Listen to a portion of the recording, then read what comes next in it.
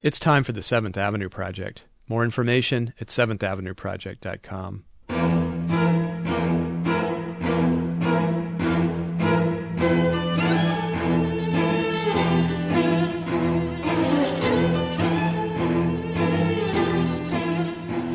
Hello and welcome to the Seventh Avenue Project. I'm Robert Polly. And for the second week in a row, we're going to devote our program today to the Cabrillo Festival of Contemporary Music. It's going on now in Santa Cruz. The Cabrillo Festival has become one of the world's great celebrations of new music.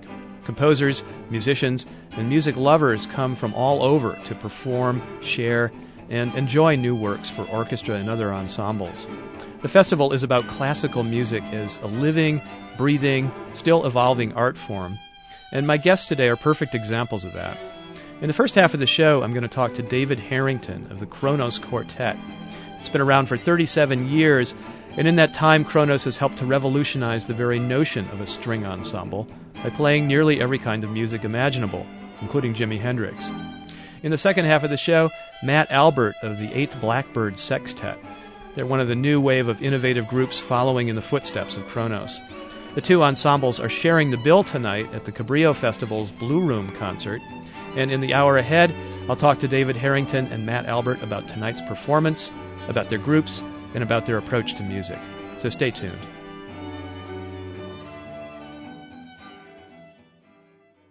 First up today, violinist David Harrington of the Kronos Quartet. David founded Kronos in 1973 in Seattle. Its other members are John Sherba on violin, Hank Dutt on viola, and Jeffrey Ziegler on cello. Over the years, Kronos has recorded dozens of CDs and performed hundreds upon hundreds of new compositions, spanning a huge range of musical idioms, from modern classical to rock to jazz to traditional music from Africa, Asia, Latin America, and beyond. And along the way, they've collaborated with musicians from almost every part of the globe. To start off our interview, I asked David Harrington if there were any limits to what Kronos will play. He said that despite their immense output and variety, they have some very strict criteria. What I'm looking for are kind of indelible experiences that when someone comes in contact with it, there's this magnetic attraction that happens. And everything that we've ever been a part of has been the result of a certain magnetism that has pulled me toward the music or the composer or the instrument or whatever it is that we might be a part of. And so, in a certain sense, for me, the work is very autobiographical. And I feel in touch with every piece that's been written for us and all of the composers. So when looking at this immense range, this journey across traditions, across geographies, across periods of the 20th and now 21st century, it would be wrong to think of you as collectors. There's something deep and internal that draws you to particular pieces, and not just a desire to experience and play all of the world's music.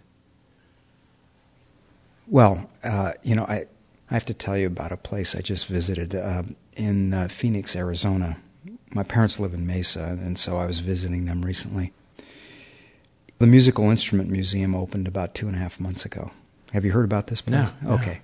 It's one of the greatest places in the country, without any question. And I would advise everybody to go to that museum. The total collection of musical instruments is 10,000 from every country in the world. But not only that, the way the instruments are presented, the building, the care that the instruments are given, the care with which they're presented, and the music that these instruments can play is presented, is so fantastic. And, it felt like I was walking into the soul of humanity. And it was just a miraculous experience. And if there's any way that we could find to transmit that incredible feeling, then that's what I want to do.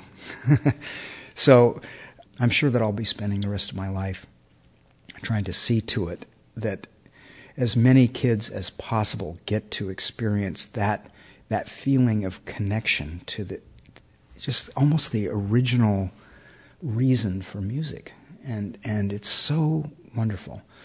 And so I look at concerts as an opportunity to explore, and in a way, the 700 pieces that have been written for Kronos so far. 700. Yeah.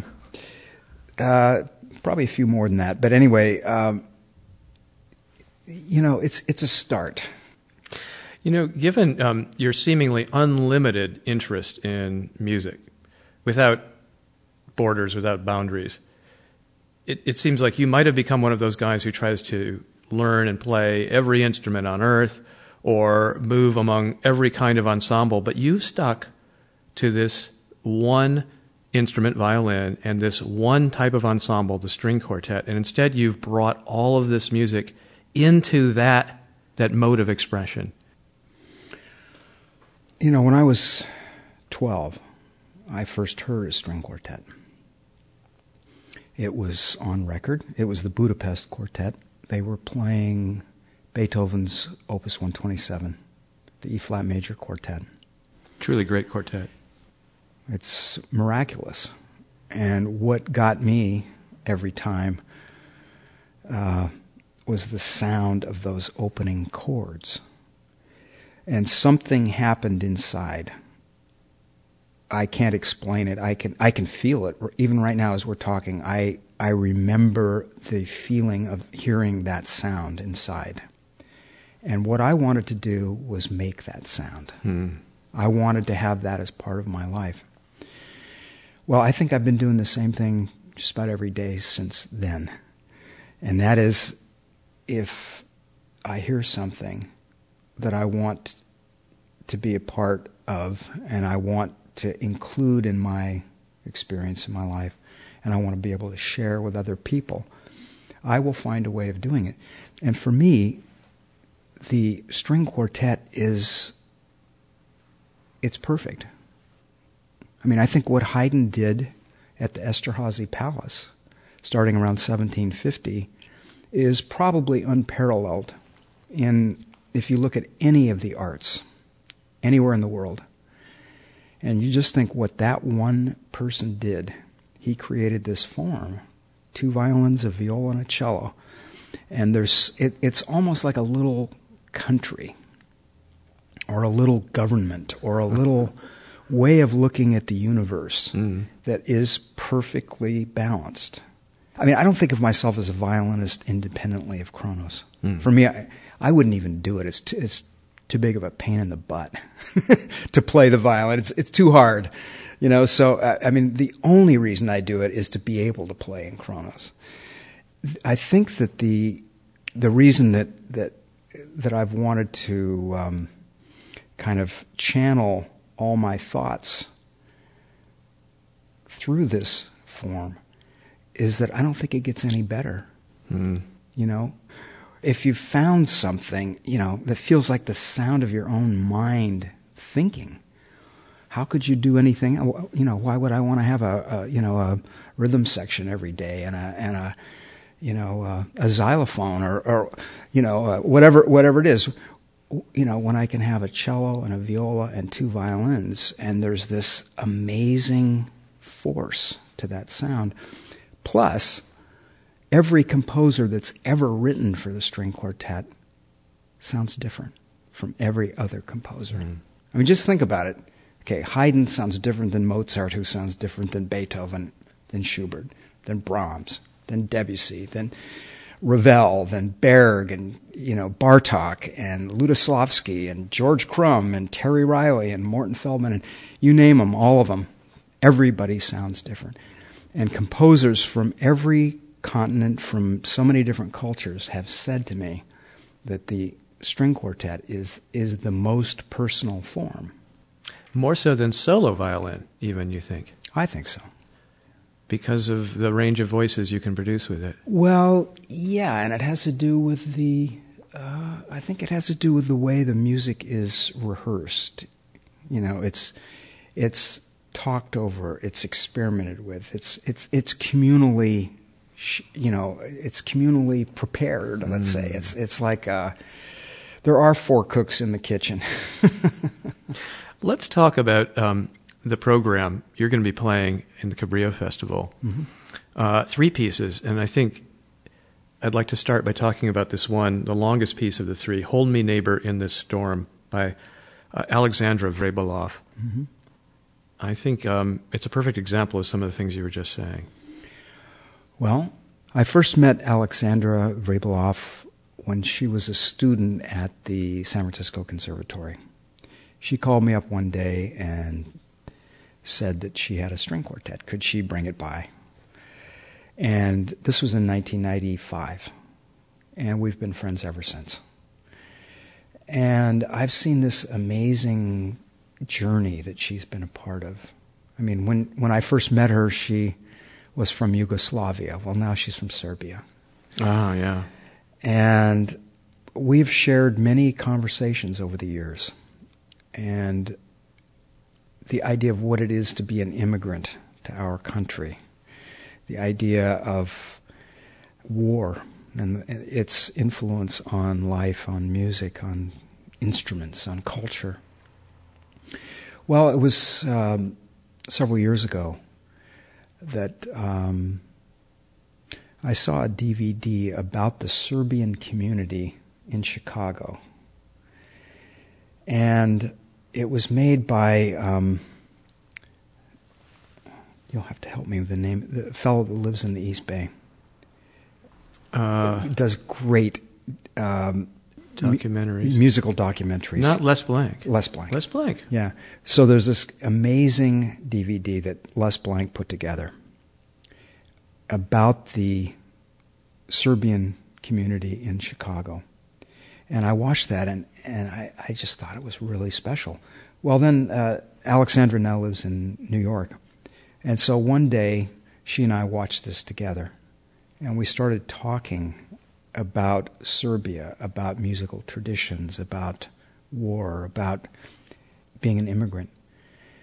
And I remember looking over at her at one point, and I said, "Alexandra, would you be able to write a piece that could explain to me, to Kronos, and to our audience what is going on in Serbia?"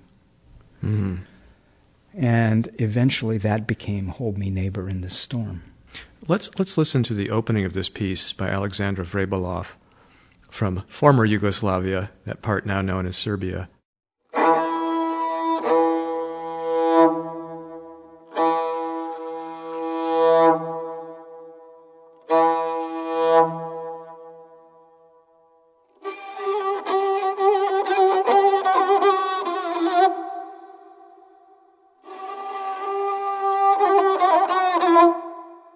Tell us, David, what we're listening to. What is this instrument we're hearing in this opening? What we're hearing is me playing a gusli. And a gusli is a one-stringed traditional instrument from Serbia, and it normally is used to accompany poetry. The player is reciting epic poetry, generally, and it's generally about wars. And I learned how to play the gusli by watching masters doing it on YouTube. And it's the first instrument I've ever learned. Well, I can't say I've learned it. I mean, I attempted. And of course, Alexandra didn't write an easy part. Anyway, it's there's a certain tactility and rawness to this sound I just love, and it's horsehair against horsehair, and plenty of rosin in between, and so you get lots of friction going on. So we have you opening on the gusli. I didn't realize that was you, by the way, and when I said earlier in the interview that you've stuck to violin, I guess I was wrong to some extent. But this then transitions into the quartet proper. Almost quartet proper, because actually John is playing this incredible tapan, which is a traditional drum. This is John Sherba, normally on the violin. Yeah. And then Hank and Jeff come in And in the meantime, I pick up a retuned violin.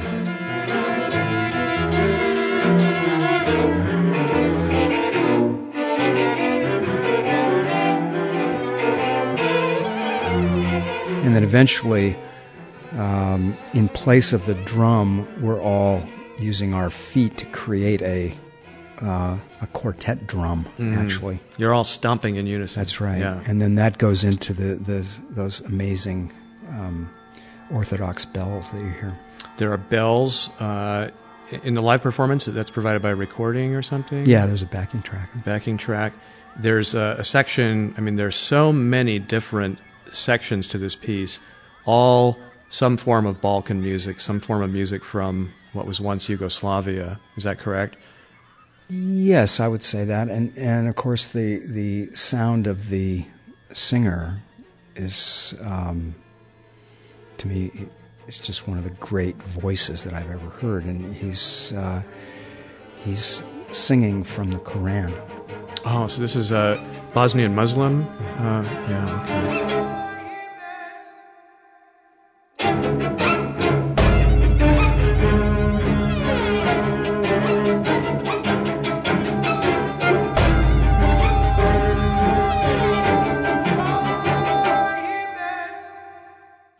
Well, Alexandra heard all kinds of music growing up, and there's her grandmother too. And the grandmother is singing a traditional song, and then if you listen, she's on the backing track, yeah. Yeah, if you listen very carefully, you'll hear Alexandra join in too. Oh, maybe we can play a little part of that.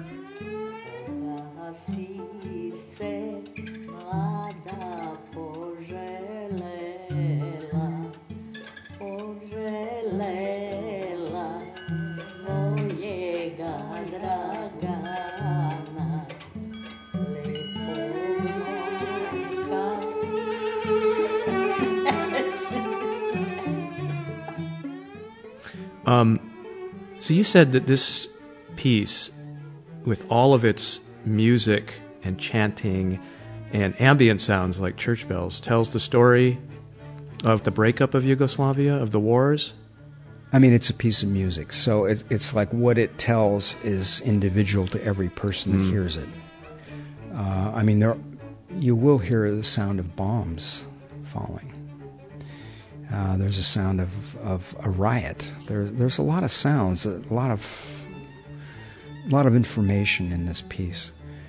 One of the things I love most about it is that, you know, from the very first note to the very last, it feels like one epic statement. And I really do think that, you know, every composer has his or her breakthrough piece where everything just comes into focus.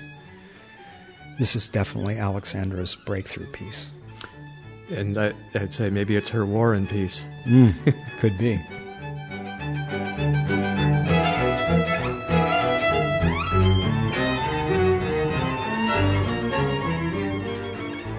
I had a friend from the ex-Yugoslavia, and I asked him, you know, how is it that you lived in peace for 50 years after World War II under Tito, and yet all these old ethnic hatreds and all this tension surfaced so quickly when the regime changed?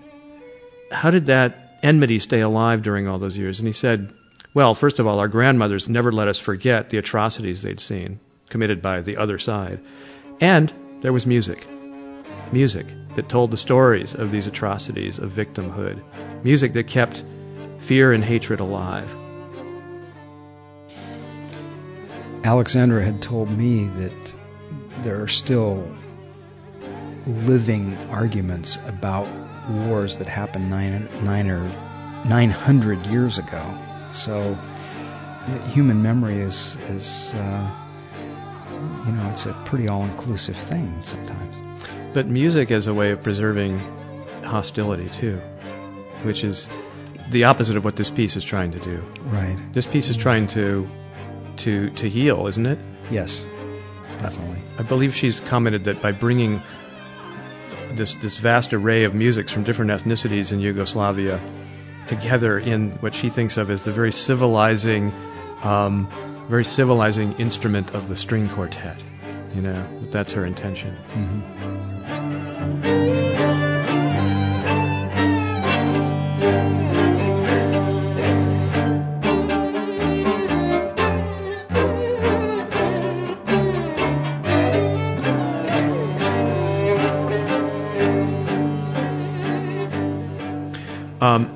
In this piece, as in so many of your pieces, we hear you guys using your instruments, the two violins, the viola and the cello, in all kinds of ways, creating all kinds of sounds, very aggressive sounds, bouncing your bows off the strings, you know, sawing at the strings. And in other pieces, of course, you've done just about everything imaginable you can with a bow and a string instrument. Is there anything you won't do to a violin? Well, if you watch the film about Trimpen, you'll find something that Trimpen? I will not do. Do you know about Trimpen? No.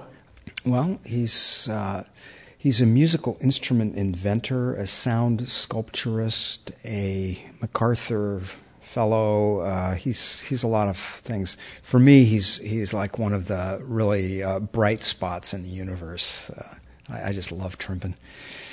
And it took about 25 years to end up doing something with Trimpen from when I first met him, and so it was kind of interesting because at one early rehearsal for this piece, he suggested that we could just take some inexpensive violins and viola and cello and break them. And I said to Trimpen, I said, I can't do it. I can't do it. I won't do it. And I'll tell you why.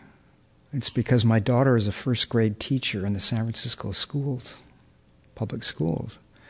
And there's no instruments at this school. There's no music. I would consider it totally dishonest. There would be no ethical reason for being a musician if I was out there trashing an instrument that someone could play. So I can't do that. And Trimpen never mentioned it again. But that is something I will never do. That's where you draw the line. Yep. Let's listen to another piece, a very different piece that you're going to be playing in the Cabrillo Festival tonight, as a matter of fact, on the same bill with Eighth Blackbird, the sextet.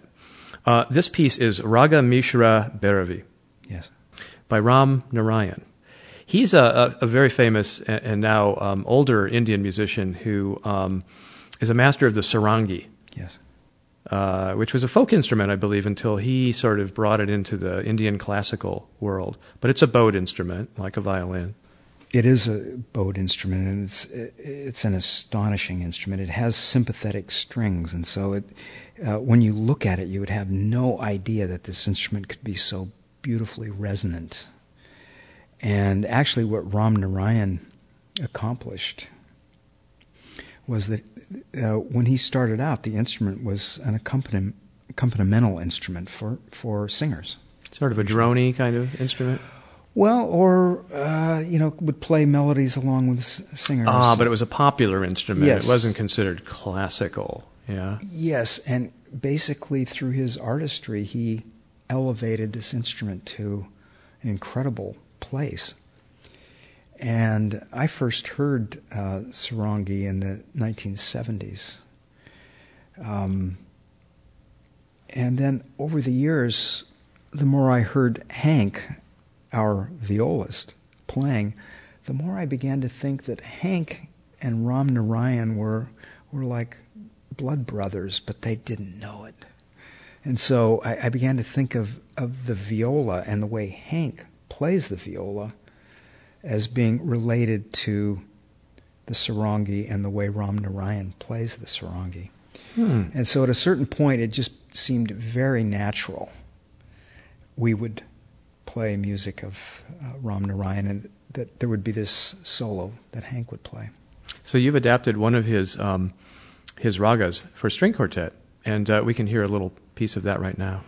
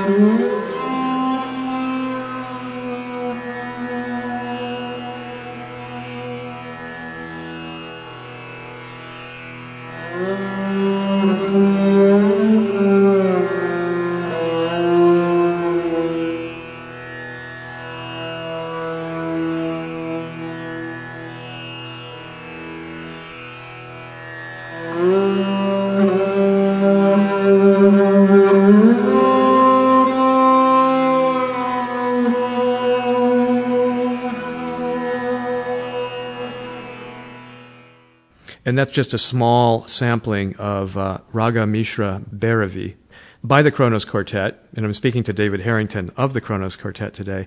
That's off of your CD, Floodplain? Yes. Just like the other one we heard, Hold Me Neighbor in This Storm. Did you have to retune your instruments to play this? No, but actually what you might not know is that John is playing a tambura. That's a drone instrument. It's a drone instrument, yes. And I'm playing a Shruti box. Harmonium? Yes. Yeah, the little squeeze box. Yeah. Yeah. Yeah. I've got this one that looks like it's falling apart. I love to play it. It's so much fun. And, you squeeze the bellows with one hand and play the keyboard with the other. Well, in this case, you squeeze both. It's got these little buttons or dials inside, and you can dial up the note that you want to play. And, wow! Yeah, it's pretty cool. Wow! And, so we decided to create a sound that we felt worked against or in support of what Hank is doing. Great. The two pieces we've talked about so far, we have recordings from your Floodplain CD. The third piece you're playing, and not necessarily in that order, has not been commercially recorded, so we can only describe it. But you can tell us a little bit about this one. It's called Ahem? Yes, Ahem, which means homeward, is by Bryce Desner. Bryce is a member of The National. He's a fantastic guitarist. Rock group. Yes. Yeah. And this piece is total energy from note 1 to note 10,048 or however notes there are. There's a lot of notes in Ahem. Yes, it's restless. It's just, it never settles down. Right, Yeah. right. There's a sense of movement throughout it. There is, yeah. And it is a story of a migration. Well, a lot of what I do every day is to talk to composers from all over the world. And I've been doing this now since I was a kid. And what I want is I want each composer's best piece. That's what I want. Oh, that's all. That's all. And I get into all sorts of discussions about all sorts of things with composers.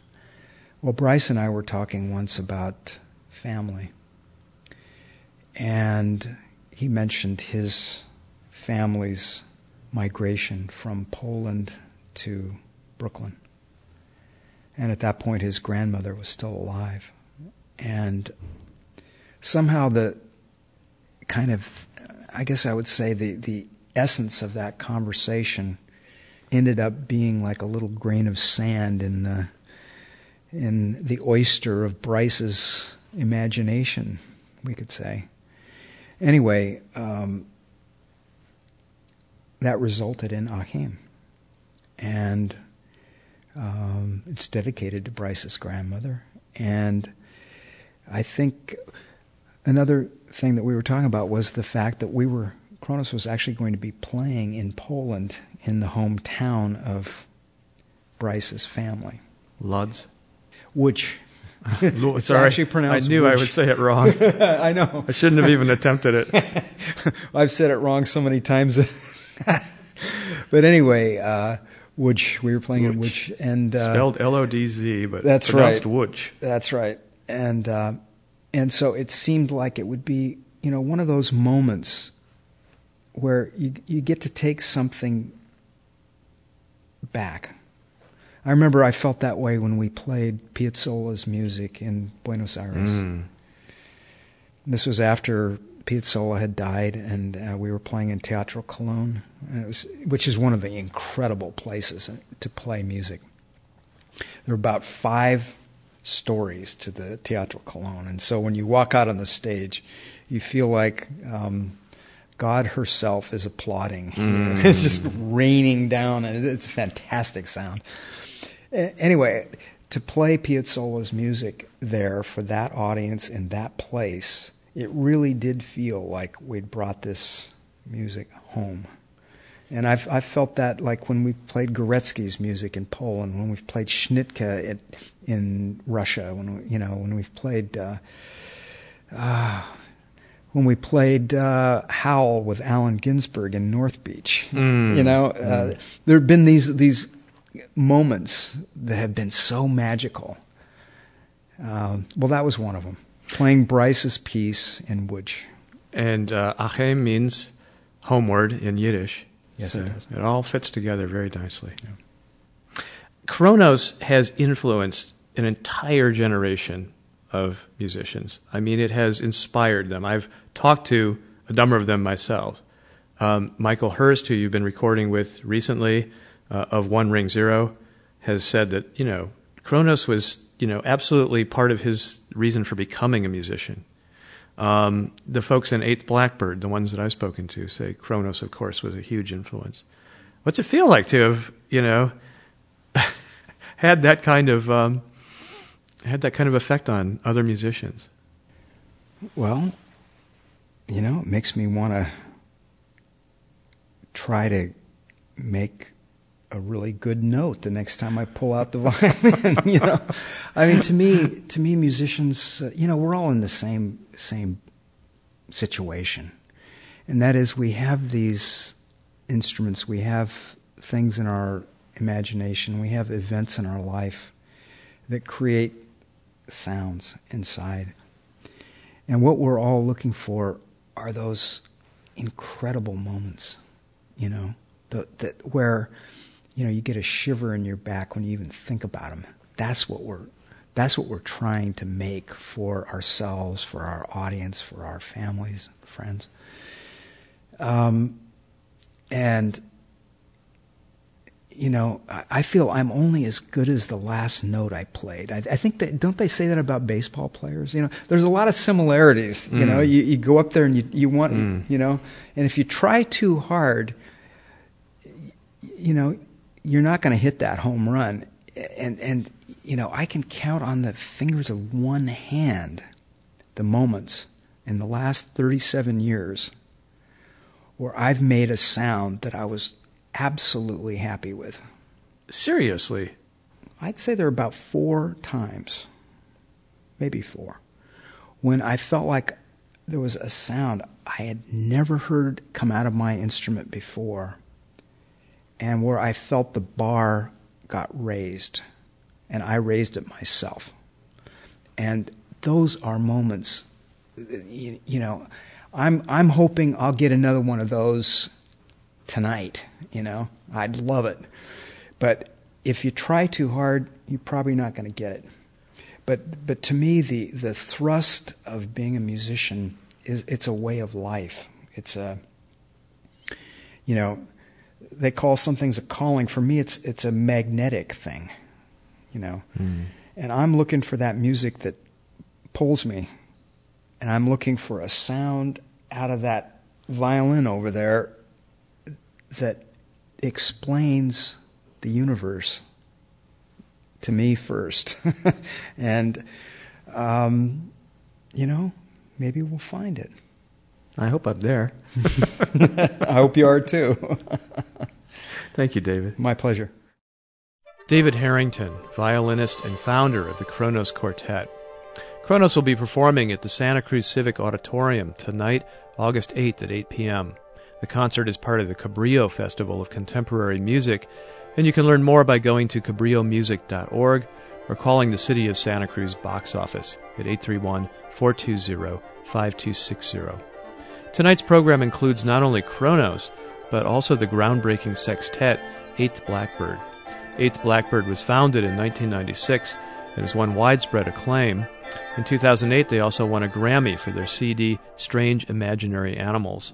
They've inspired a number of new works by some of today's foremost composers, including Jennifer Higdon, whose concerto On a Wire was written for Eighth Blackbird. They performed it this past Friday at the Cabrillo Festival. And for this second half of our show today, I'm going to be joined by Matt Albert, violinist and violist for the group. He'll talk about their music and tonight's performance. Matt, welcome. Thank you, Robert. It's good to be here. Eighth Blackbird. Let's go back to the beginning. Okay. All 6 of you were Oberlin Conservatory students? Yes, we were all students at Oberlin in the mid-'90s, and we were in fact all playing in their contemporary music ensemble conducted by Tim Weiss. Uh-huh. Yeah, he had a really great ensemble at the time. The contemporary music ensemble was kind of viewed as an elite ensemble that you could get into, and there would only be 1 or 2 players on a part, and you do really interesting stuff. He then had a vision that he wanted to kind of handpick 6 players who would rehearse additionally outside of the contemporary music ensemble and do another subset of repertoire for that instrumentation. And by that instrumentation, I mean flute, clarinet, violin, cello, percussion, and piano. And so he handpicked some people, and over a year or so, some of those people left and did other things, and some other people came in. And by January of '96, it was the original 6 members of Eighth Blackbird. We entered some competitions, did well in them, talked about grad school, realized that while we had some plans, we all really liked what we were doing and wanted to keep doing it. So made plans to get back together after a year or so and try it out for a couple years. After college. Yeah. Now, sextets, unlike, say, string quartets, Right. don't have a strict formula for instrumentation, do they? I mean, we know what a string quartet Right. is. It's always the same. It's always 2 violins, a viola, and a cello. Right. But a sextet can be any combination of instruments. There's can't certainly, I think that's one of the interesting things about 20th century music and now 21st century music is the variety of combinations that composers will write for. However, starting in the late 60s with a group called the Fires of London that Peter Maxwell Davies was one of the founders of, there was this kind of typical instrumentation, these 2 winds, 2 strings, percussion, and piano. It's also the instrumentation for Pierrot Lunaire that Arnold Schoenberg wrote in 1912. In that, there's a singer and there's no percussionist.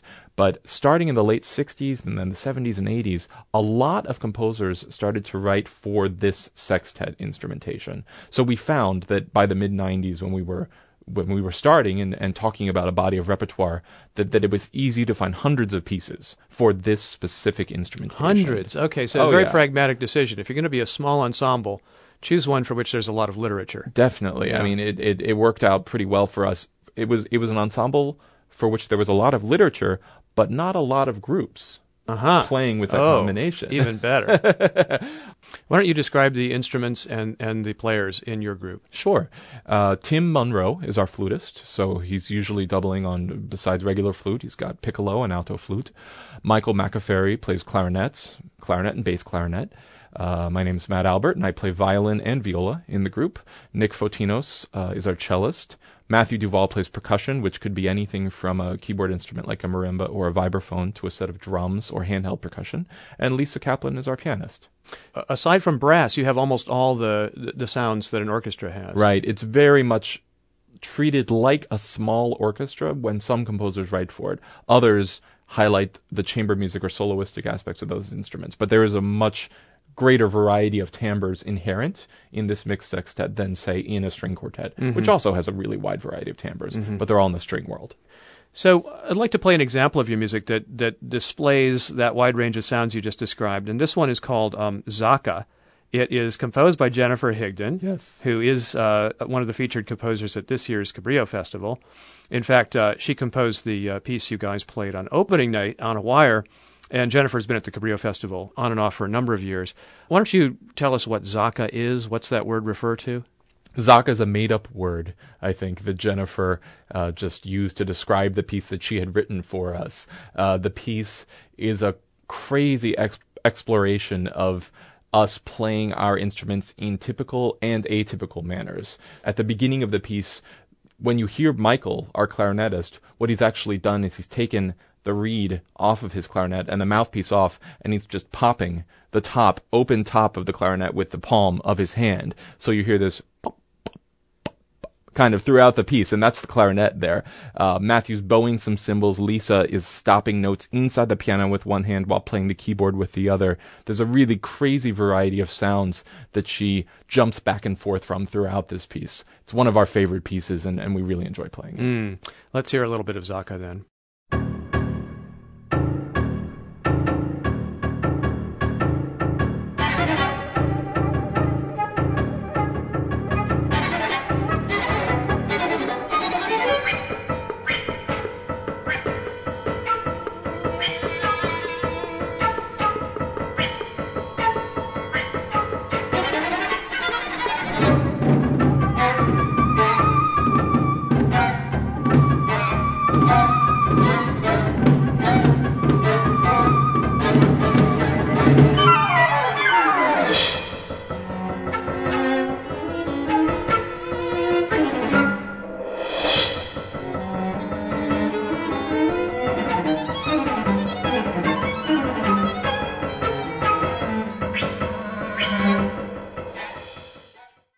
that was the opening of a composition called Zaka by Jennifer Higdon and played by Eighth Blackbird, the sextet, whose violinist and violist is my guest today, Matt Albert.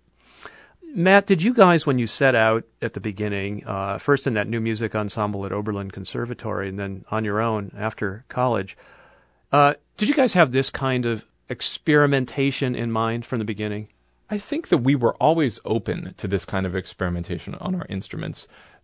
We all studied in the Western classical tradition at Oberlin, and so I think that one of our major skills, both as individuals and as a group, is that we learned how to play our instruments beautifully with a warm sound, and we learned the romantic repertoire, and we know that kind of sound, and that's home to us. So even when we're playing these crazy sounds like Jennifer has asked us to play, and we're completely happy to play those kinds of sounds, we kind of have our ear tuned to how do these sounds get produced in the best possible manner? It's not about making ugly sounds, actually. Crazy, yes. Ugly, only sometimes. Oh, I never would have said ugly. Good. Although I did hear Marin Alsop in a rehearsal recently, one of the open rehearsals at the Cabrillo Festival, say to the orchestra, now don't make this sound pretty. It's not supposed to sound pretty. Yes. It wasn't one of your pieces.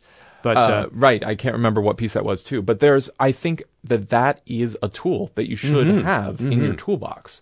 What I'm trying to say is that when you think of a string quartet and you think of kind of their sense of home, their sound as a sense of home, it is a very warm and lush sound.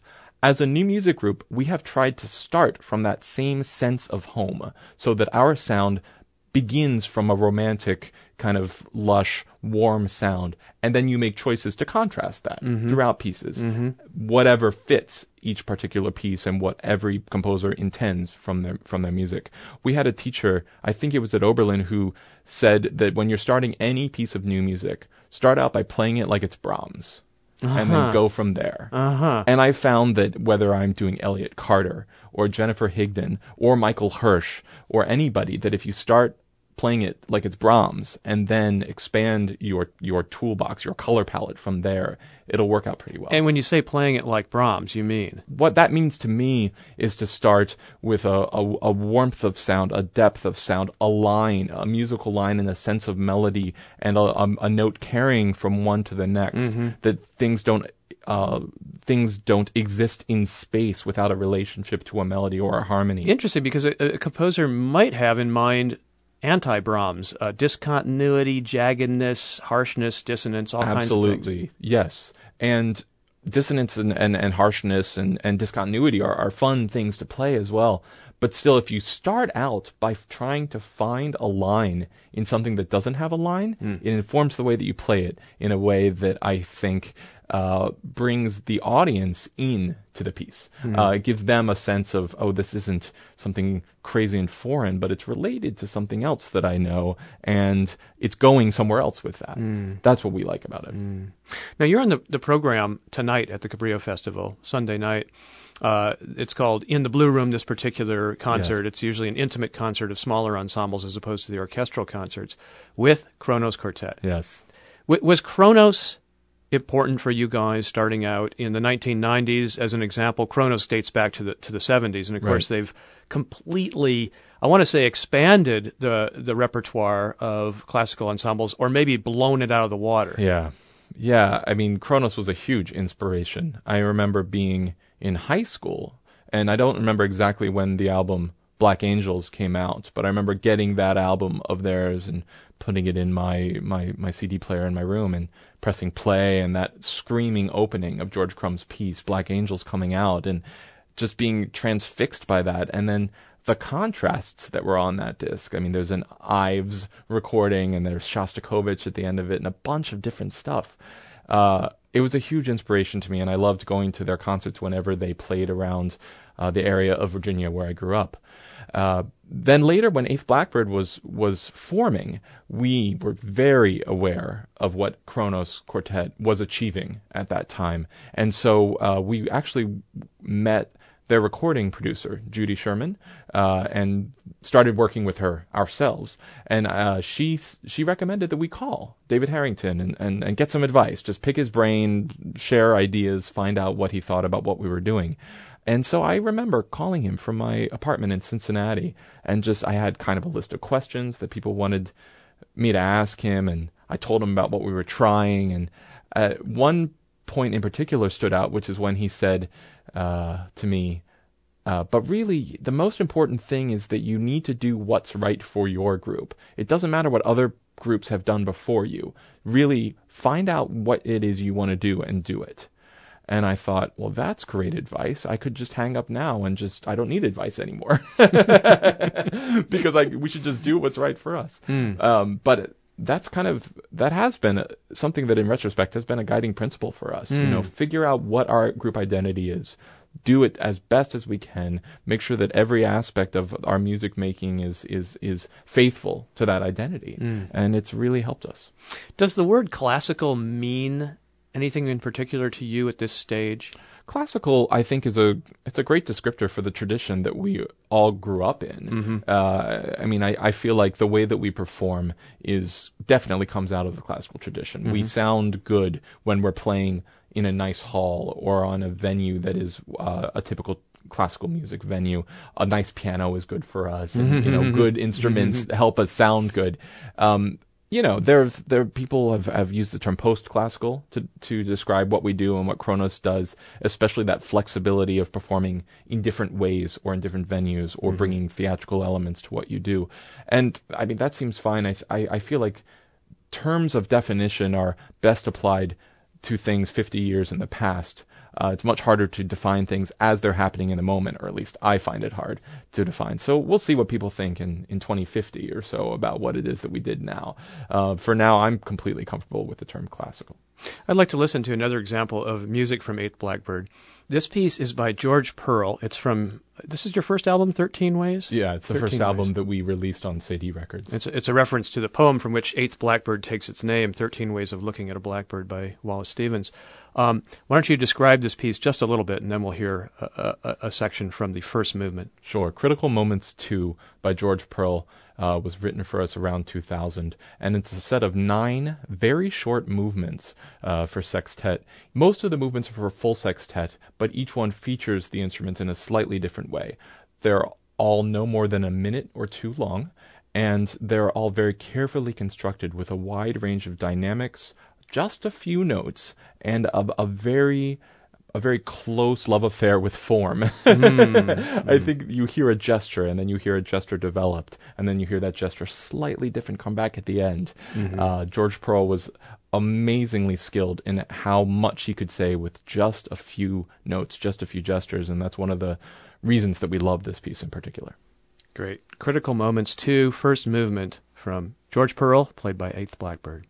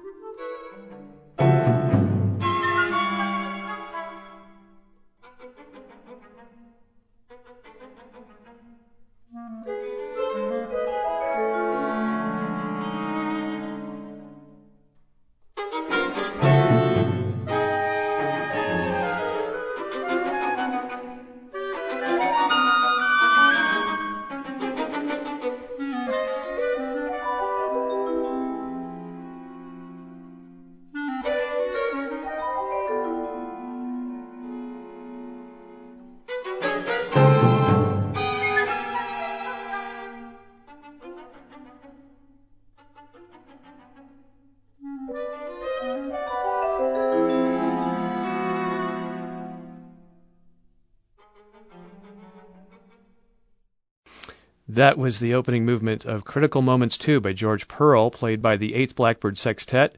The violinist and violist of the sextet, Matt Albert, is my guest today on the 7th Avenue Project. You said George Pearl likes to take a gesture and expand it, so... Yes. Da-da-da-da-da-da. Yes. Right? Yes, yeah, that's the opening gesture in the violin, and I think I play it on only 2 notes in the first measure, and then 6 measures later I add a third note, and then later on it's on 4 different notes, and then it expands to a second or third measure. So yeah. One thing you guys do, that is Eighth Blackbird, that I think people might find unusual is you often don't perform from scores. I mean, you True. internalize the score, you memorize the piece, Yes. and perform from memory. Yes. When did you guys start doing that, and why? Pretty early on, actually. We did a couple pieces. We did one piece by memory when we were students at Oberlin at a competition. That one we memorized because it was a fun piece by Michael Torkey called The Yellow Pages that we had worked on a lot.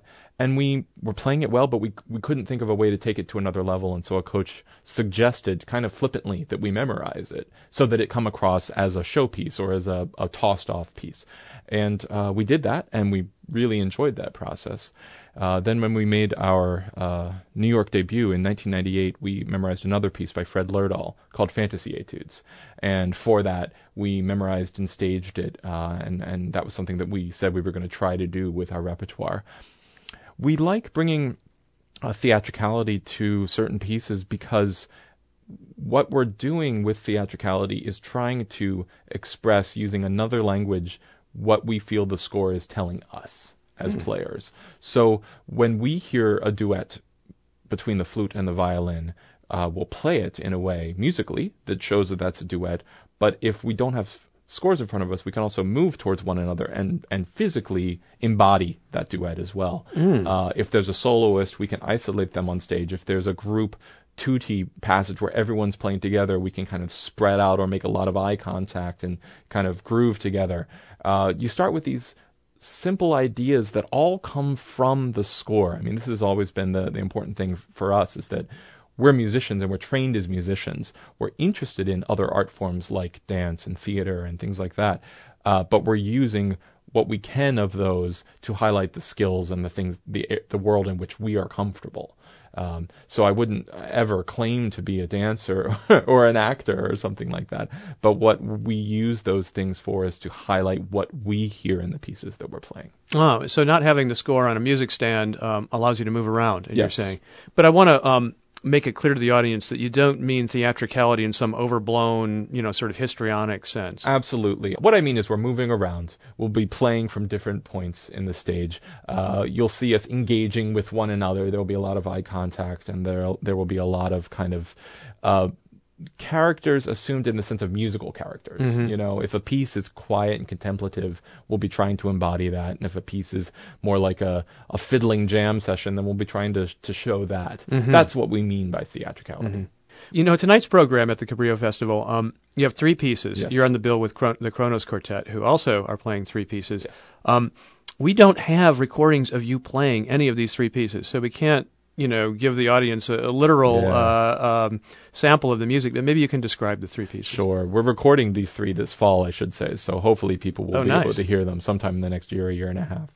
We're going to open with a piece by Missy Mazzoli. Missy was here at the Cabrillo Festival, part of the composer workshop a few years ago, and she wrote this piece for us called Still Life with Avalanche. It's a piece that starts out with beautiful static chords, lots of sustained tones that are slightly interrupted by faster and faster notes until it becomes a big melody. As the piece progresses, this static contemplative nature gets more and more interrupted, so that still life is interrupted with an avalanche. It kind of refers to an emotional avalanche in Missy's life, something that was very tumultuous and kind of shocked her out of a sense of reverie and complacency or contemplative place that she was. News of a death in the family. Yeah, news of a death of a cousin of hers, Mm-hmm. that she received. I shouldn't say complacency, but comfort. Yeah. It's news that she received when she was at a composer's retreat. So she was feeling very comfortable, and she was feeling very in her moment of creating, and it was a very pleasant place. So she was shocked out of that and wrote this piece in response. When you handle material that's that potent and personal in its references, yes, do you feel the emotion? I think that it's interesting, and what I think about is a kind of a parallel situation, which is that if you go to see a stand-up comic, you wonder whether that person is making themselves laugh. Mm-hmm. And I think the answer is no, actually. We don't necessarily distance ourselves from that emotion, but it's our job as musicians, I feel, to make other people feel those emotions. So we do what we need to in a piece. And I mean, I am definitely moved by the piece when I play it, but the most important thing is serving the music and serving the composer at that time. And if you feel any emotion too strongly at a certain point. It can affect your technique, or it can affect your interpretation. It can affect the audience, and it's all about the audience at that moment. What else do you have on the program for tonight? The second piece is a piece called Catch by Thomas Addis. Catch is a playground game played in Britain. It's kind of like our monkey in the middle, where somebody is keeping a ball away from somebody else. So this is a piece with theatricality actually written into the score. Thomas Addis asks that the clarinetist start off stage, and he writes in the clarinet part certain moments where the clarinetist walks on stage and kind of approaches the group and then runs off and then comes back and circles the group and then walks off again and plays from a different place. So it's like he is somebody who is being kept away or trying to catch us, or we're trying to catch him or something throughout the piece. But you don't throw the clarinet back and forth. There's no head. Throwing the clarinet. Okay. We haven't tried that. Maybe we'll see some other time. It's a very whimsical piece, extremely challenging, virtuosic, and fun. By the way, in England, apparently, it's not monkey in the middle, it's pig in the middle. Pig in the middle, really? Okay, yeah. And it's called Catch here. So yeah, I admit there's a cultural separation there of some kind. And the third piece on the program, the third and final piece, Stephen Hartke, is it Hartke? It's Stephen Hartke. Hartke, yeah. A piece called Meanwhile. Yeah, Meanwhile was written for us just a couple years ago, and it's subtitled Incidental Music to Imaginary Puppet Plays.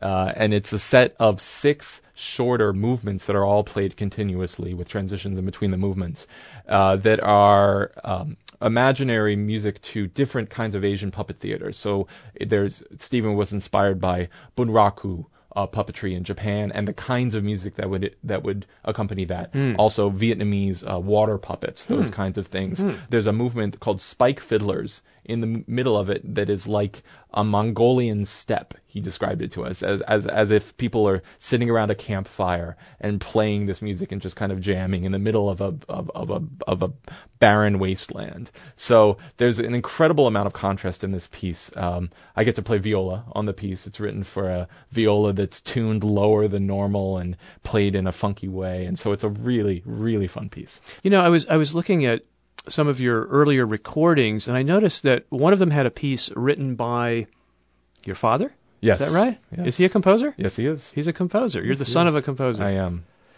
Do you play much of his music? We played that piece a lot. He wrote a piece called 13 Ways, which is an instrumental depiction of the Wallace Stevens poem, 13 Ways of Looking at a Blackbird. And we played that for many years and have found the individual movements are wonderful as encores. They're very short movements again. And so we played them in a lot of different contexts for a long time. And your father's first name is? Tom. So Tom Albert, Yeah. composer. Yeah. I'll keep my eye open for his work. Yeah, definitely do. Yeah, he's kind of gotten on this kick of writing for sextets recently, actually. So ever since 13 Ways, I think he's written 4 or 5 other pieces for this combination. We've mentioned already that the name of your ensemble, Eighth Blackbird, is from Wallace Stevens' poem, 13 Ways of Looking at a Blackbird. There are 13 descriptions of ways of looking at a blackbird Yes. in that poem, and you guys picked the 8th stanza. Yes. Or I should say you picked, because you're the guy who's responsible for this. Yes, yeah. I was studying English literature when I was at Oberlin, and I was in a course in which Wallace Stevens was one of the featured poets. And I really loved the way that Wallace Stevens used words to depict images, to describe pictures that you then saw in your mind. And in this poem, 13 Ways of Looking at a Blackbird, the 8th stanza really jumped out at me. It's really brief. It goes, I know noble accents and lucid inescapable rhythms, but I know too that the blackbird is involved in what I know. And I love Wallace Stevens because of his mix of clarity and lack of clarity all at the same time, because noble accents and lucid, inescapable rhythms are such descriptive phrases. I can almost hear those in my head when I say that. But then he ends with this kind of cone-like epigram, but I know too that the blackbird is involved in what I know. So what's the blackbird and where is it? Who knows? But that whole kind of, that combination of images really, I liked it a lot. And so by suggesting the name Eighth Blackbird, I'm referring to all those images and the enjoyment I get out of that poem. But also, we liked it as a name because it stood out. As a name in and of itself, discrete from its meaning. We really liked it. And so Eighth Blackbird has been the name of our group ever since. Well, I know that when seeing you guys perform, Eighth Blackbird is involved in what I know. Great. I'm glad. Let's listen to one last piece from one of your other CDs. This is from a CD called Fred, Yes. named after the composer. Yes, Frederick Rzewski. Yeah, and we thought that we would title the disc Fred as kind of a tongue-in-cheek reference to Frederick. We're going to hear an excerpt of one piece on that album, Pocket Symphony. Pocket Symphony is a piece in 6 movements that was written for us by Frederick, and each movement features one member of the ensemble, kind of as a soloist throughout. We're each asked, in fact, to play a cadenza, where we have to improvise at some point in that piece. Great. Well, you know which one I'm going to pick? I don't know. I'm going to pick the one where you get the cadenza. And that would be the second movement? Yeah, it's the second movement. Yes. Okay. Creatively titled B, I think. Well, Matt, thank you so much for this time. Thanks, Robert. It's been great to be here.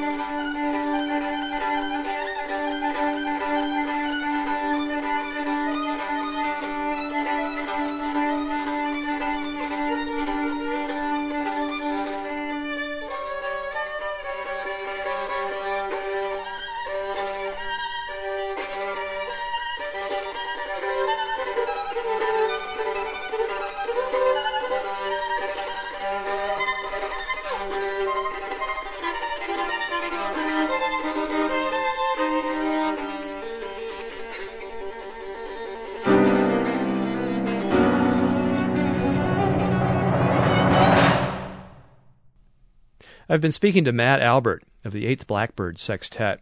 They're performing tonight at the Santa Cruz Civic Auditorium as part of the Cabrillo Festival of Contemporary Music. They'll be joined on the program by the Kronos Quartet.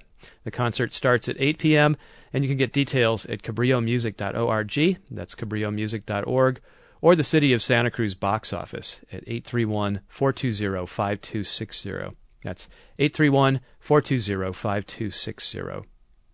And by the way, the Cabrillo Festival is more than just a series of formal concerts. There are a lot of other events besides, including the occasional impromptu recital. The other day, for example, the well-known classical percussionist Colin Curry, who's in town for the festival, popped up at the corner of Pacific and Cooper Streets in Santa Cruz.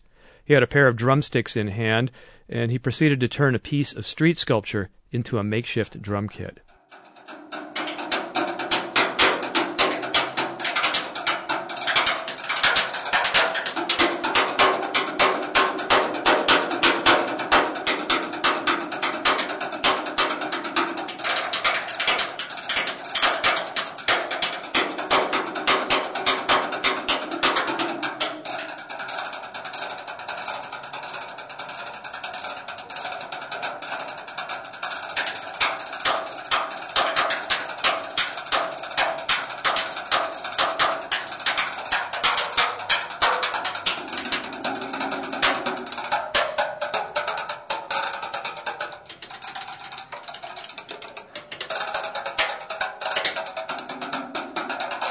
This has been the 7th Avenue Project. I'm Robert Polly, saying goodbye until next week.